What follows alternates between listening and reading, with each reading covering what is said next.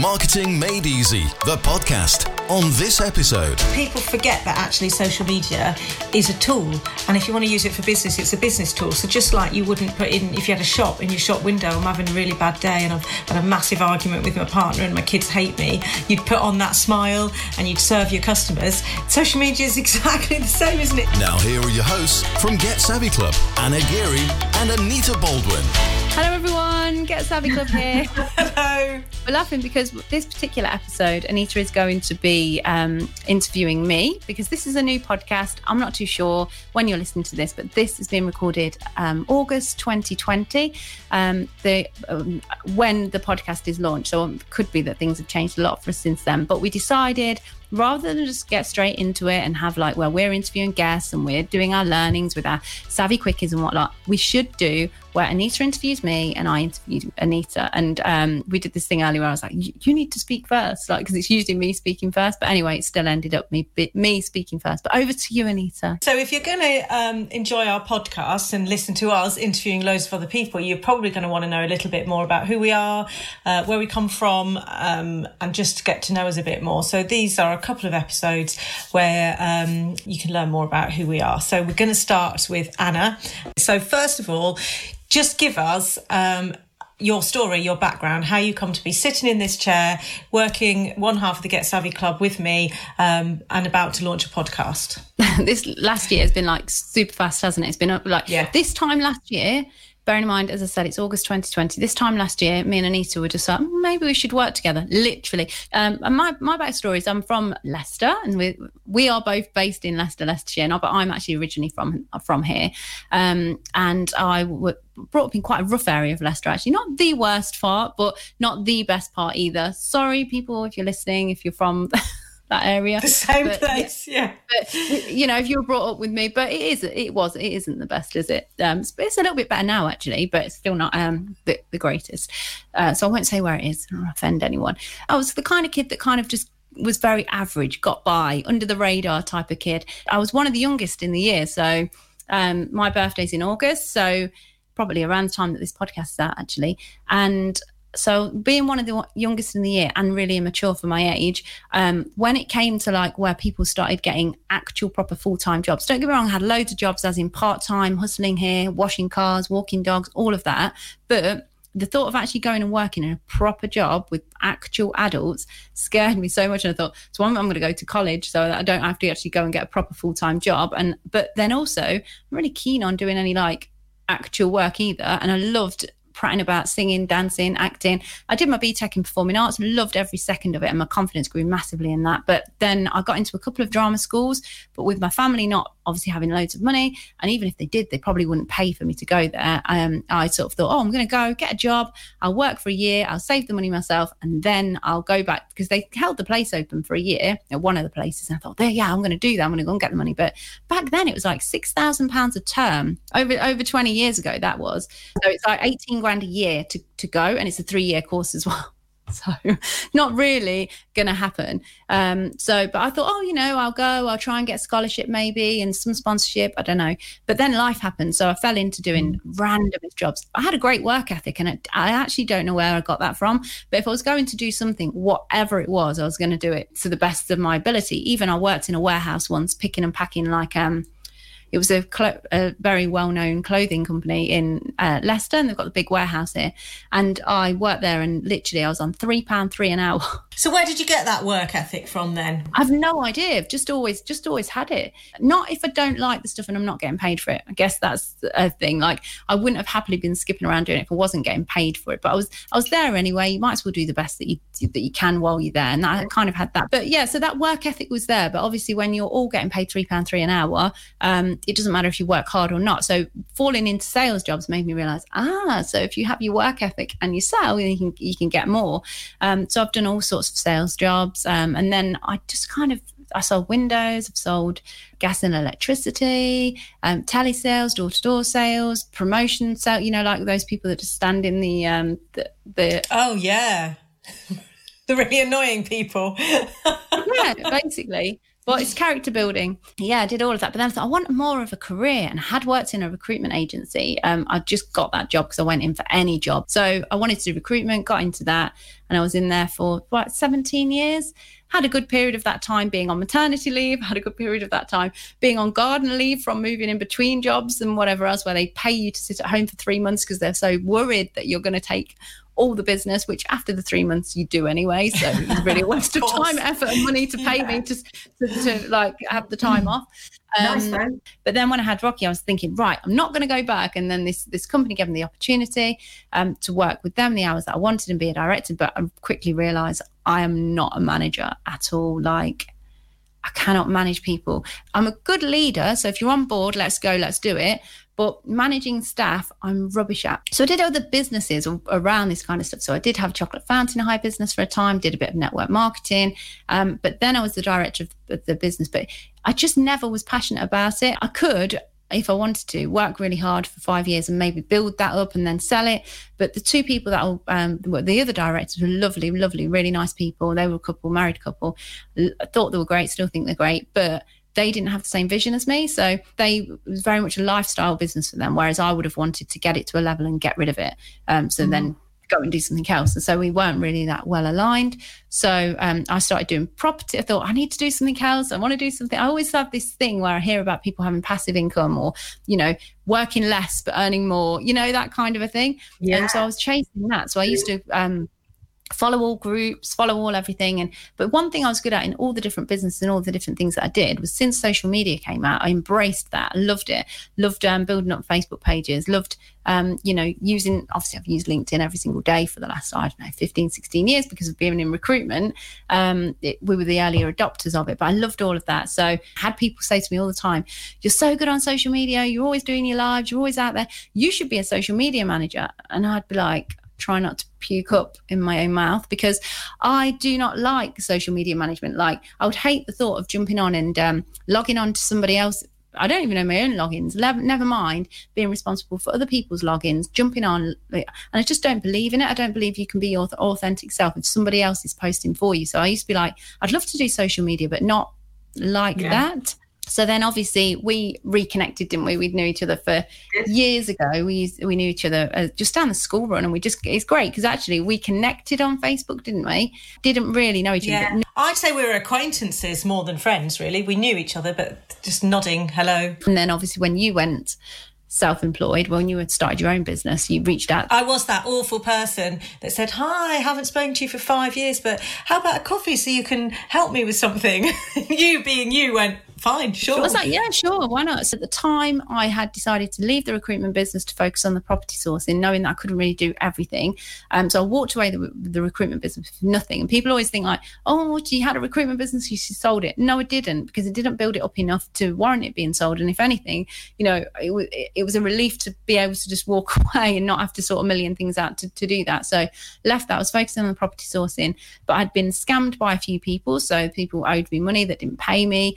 My fault though, completely my responsibility, because I'm great at what I'm great at and not good at what I'm not good at. So if you're sourcing a property for someone, you really should get them to sign an agreement. And I've always worked off of like trusting. If I shake your hand and say we're doing something, not that we can shake people's hands in these days, in this coronavirus times, then that's what's happening and that's what we're doing. But I've quickly found out that especially in the property world, people just don't do it. So if they say they're going to pay you X amount, you agree that, and then it happens, they'll go, oh, I'm just going to give you that. And also, if the deal doesn't happen, so you could do all the work, it could all be fine, it's all work through, but property's property.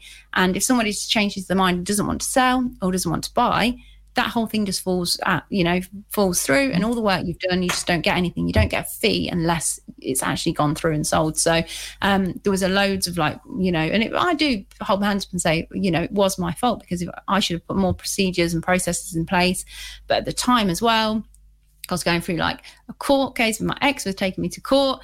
And so it was like, when you've got 10 million things going on, and we teach, don't we? Like, pick one thing, because if you don't pick one thing, it's going to be hard for you. And I was that person, because at one point I was doing network marketing, I was still doing the recruitment business, I was running the LinkedIn courses, and I was doing property sourcing. So everyone knew me because I built up my social media presence. So I had a huge audience on social media. But probably if you did a poll and said, what do I do? Everybody would have different answers, and they'd probably just know me as the mouthy woman that supports Leicester City. They just know you. They don't know what for or why. They just know you. They don't actually know how they could spend money with you if they should wish to. So obviously we were going to just do a project, weren't we, to start off with? We were literally, because I knew there was a better way of making money. I knew.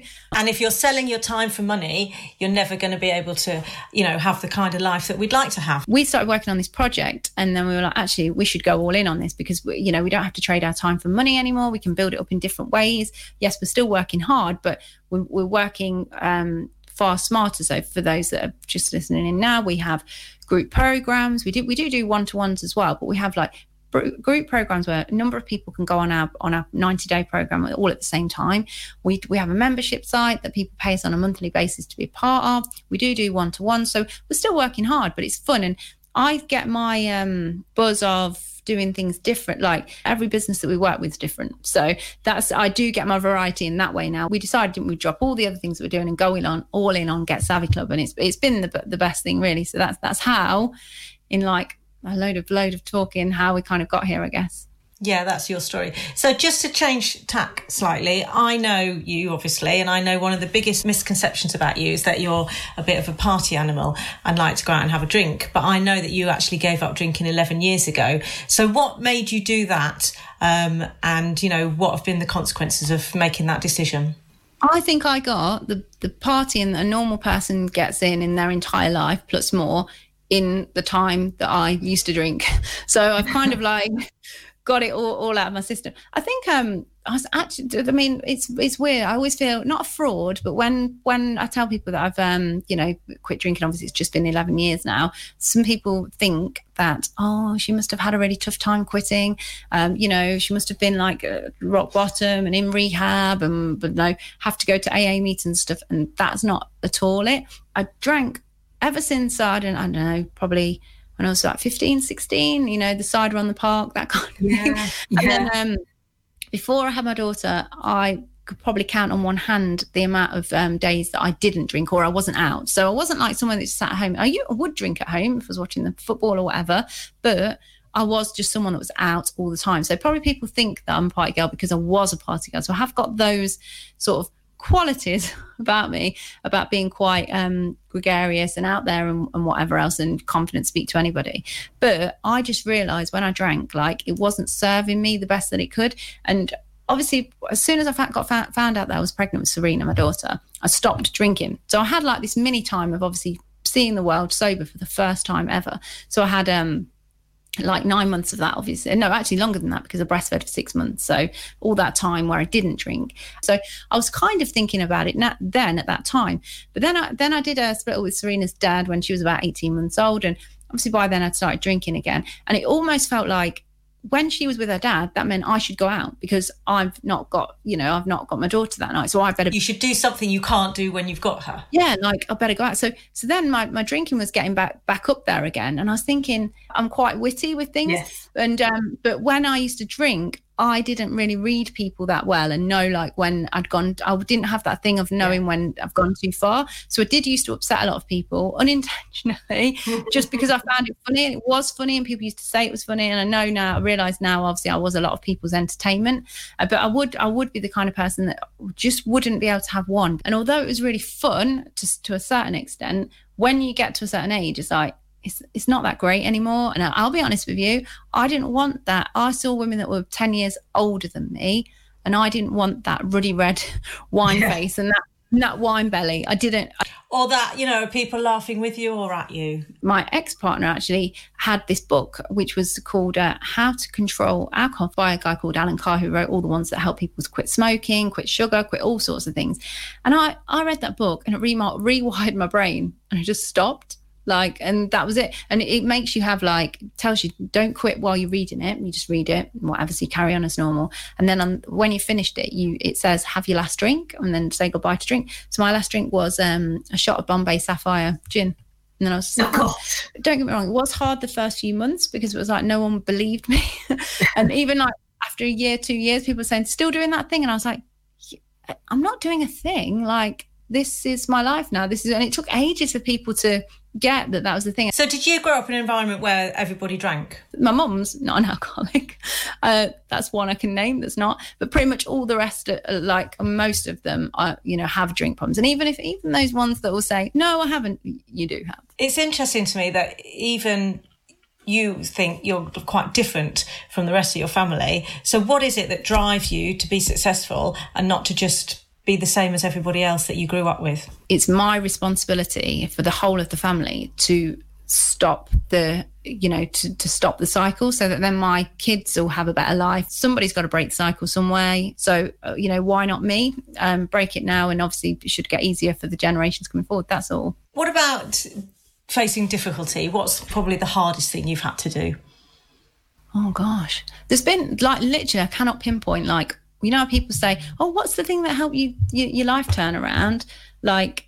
And they say, oh, there's not one thing, it's lots of things. That's how I feel about when people say, what's been the toughest time? Because there's millions of different, tough times. Yeah, I think that's probably more realistic in terms of most people's lives. The hardest part was probably when because I've got two children, two different dads. And when I was with the second dad, and I won't go into details, probably drag me into courts and whatnot, but what I went through at that stage of and also because you're older and because you're competent and because you've worked so hard to get to a certain level in your life and achieve so much, and then actually it's wow, I'm going backwards, or my personality has been squashed by this circumstance and how this is, and actually I remember it was Christmas Day, and my ex was being a pain in the ass, and I just knew on that day, right, this time next year, this Christmas, I'm not going to live like that. And then I moved into the house that I'm in now June of that next year, but I just on that day, on that Christmas day, I thought, I'm not going to live like this. And I had no idea how I was going to get out of it, because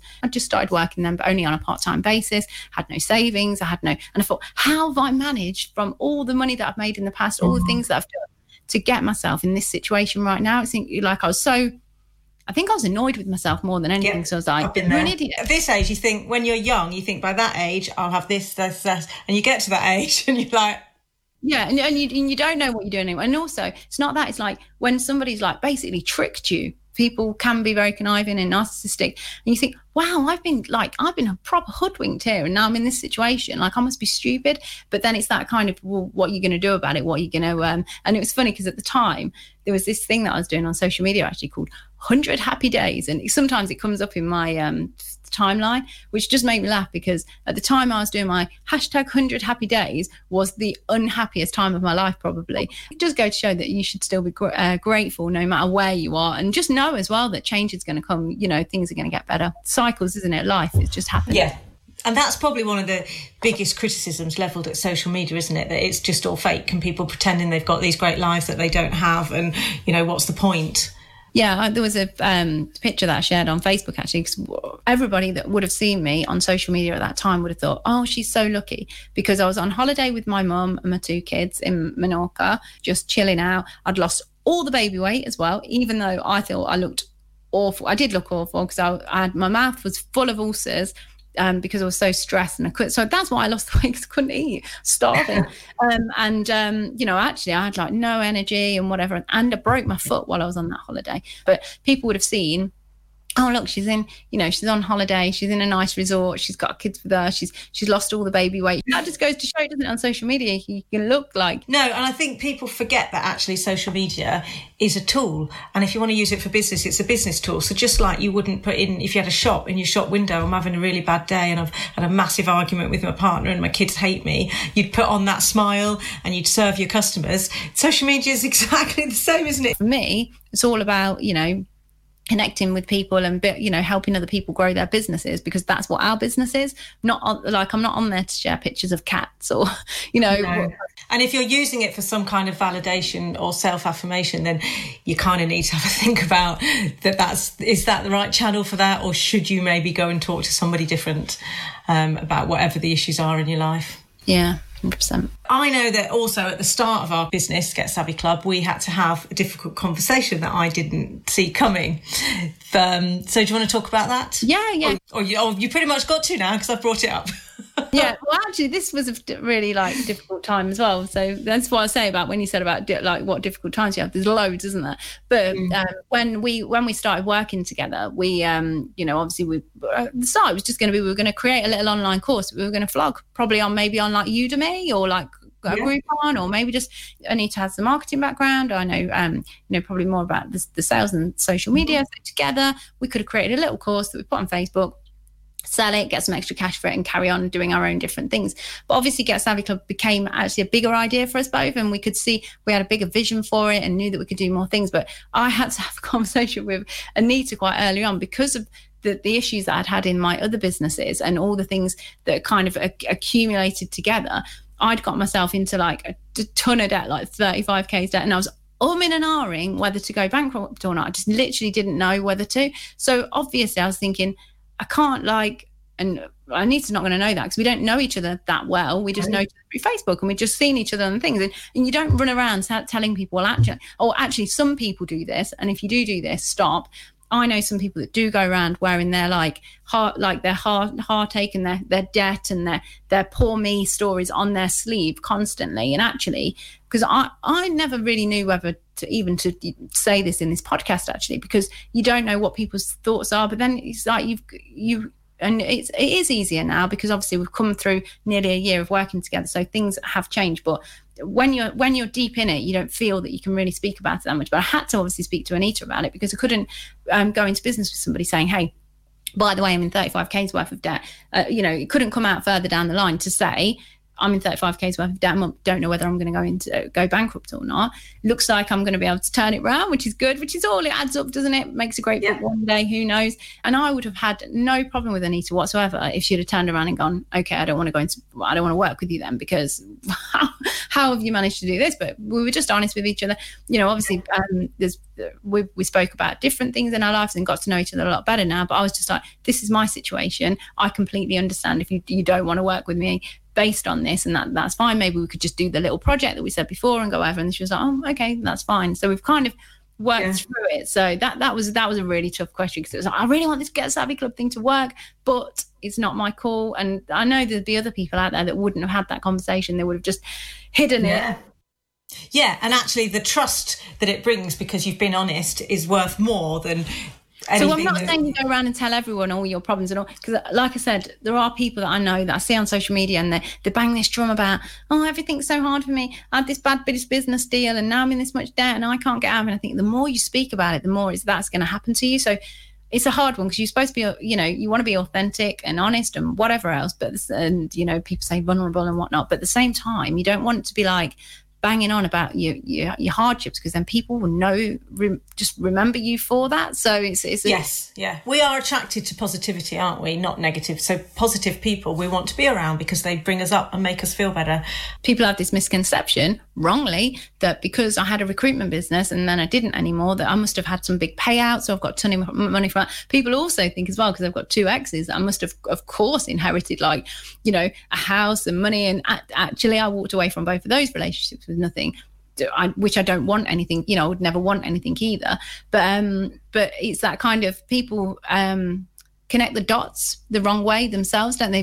Get 2 and 2 and add 2 and 2 together and get 5. It's like if somebody's got a business, people assume they've got lots of money when actually they've got a business. But right now, especially with coronavirus times, they might have a seemingly successful, big, really great business from the outside looking in, but actually they're like weeks away from having to shut the whole thing down. And also because as well, doing the property, when you say you're in property, people assume, oh, they must have this huge portfolio. And it's like, no, not at all. And different twists and turns mean different things. But I've come from nothing. So having nothing doesn't scare me, which is a bad thing as well, because it makes you take risks that perhaps you would not have normally taken. And then you end up getting into trouble. But then again, you can pull yourself out as easily as well, because you've got that blind faith of like, well, actually, things are going to work out. And you probably are more positive than me in that way, definitely.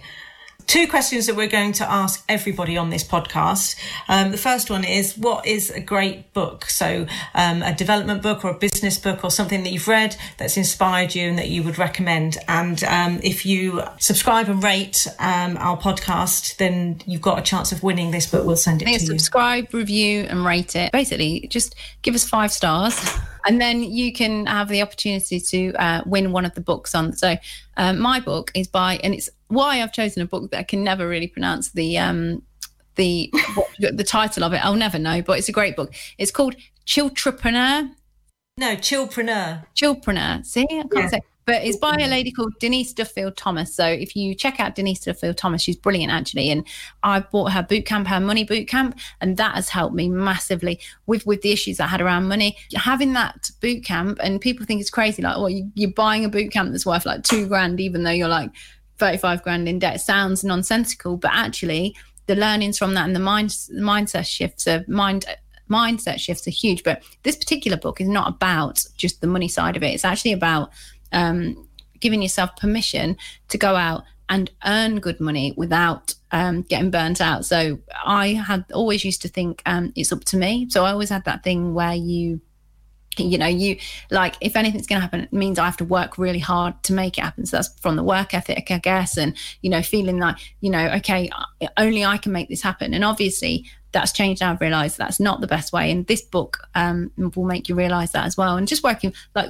together means it's not, you don't have to, it's us that's doing it together. Or other things like opportunities come. You don't have to bash it all down to get opportunities. They will come to you if you're more chilled and more aligned and know what you're doing. So it's a really good book actually. And it's some real golden nuggets in there where she talks about like, times have changed. You don't have to feel guilty for making money easily. That the world has changed, and the way that we all buy stuff now is so much easier. So why make it hard for yourself? Why are you trading time for money? Why are you not got something where you can have a passive income? And she really does. Well, if one day it comes out that Denise Duffield Thomas is not what she says she is, and maybe she's a fraud or something, then I will be so shocked, because I'm so in on her story and what she's about and how she is. I just imagine right now she's in her farm that she owns, just not really doing a lot and still making good money from it. So. Yeah, it is an inspirational book, and it's amazing how you can now spot people who have these money blocks. So when you want to work with someone and you say, well, how much will that be? And they kind of mumble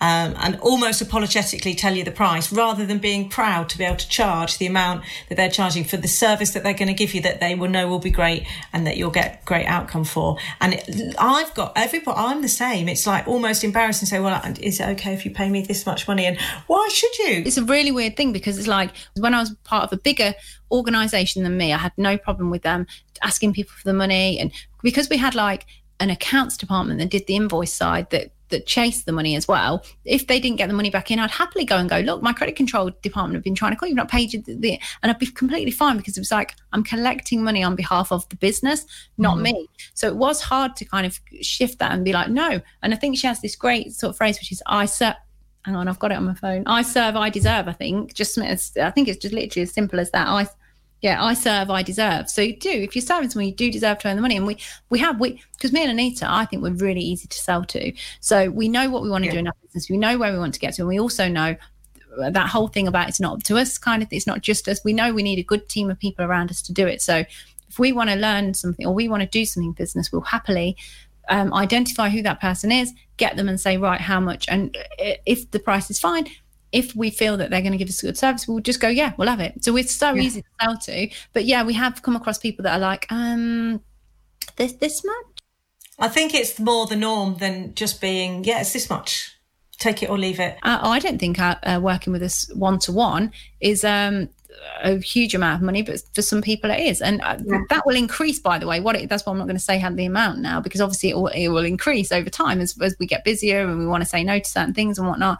And sometimes we just say it as it is, and if they go, it's a bit much, fine, that's good. And one of the other things she talks about that really resonates is that you're not a charity. You deserve to charge this money, and then when you earn that money, you can then spend it to help in a charitable way if you choose to do that. But by doing something for free for somebody because you don't think they've got the money to pay you, that's not charity. Earn your money, be able to support yourself and your family, and then do whatever your time or money, to help out in a charity. But your business is not a charity.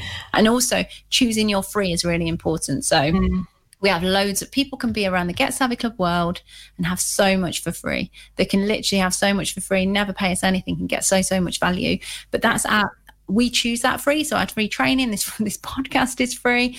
The free Facebook group, the free, like we've got LinkedIn pod, all those different things. They're all free. But if anybody was to say to us, oh, can you just, let's have a one-to-one session for free or discounted or whatever? No, because there's our free, which we've arranged, our downloads, our lead magnets, whatever.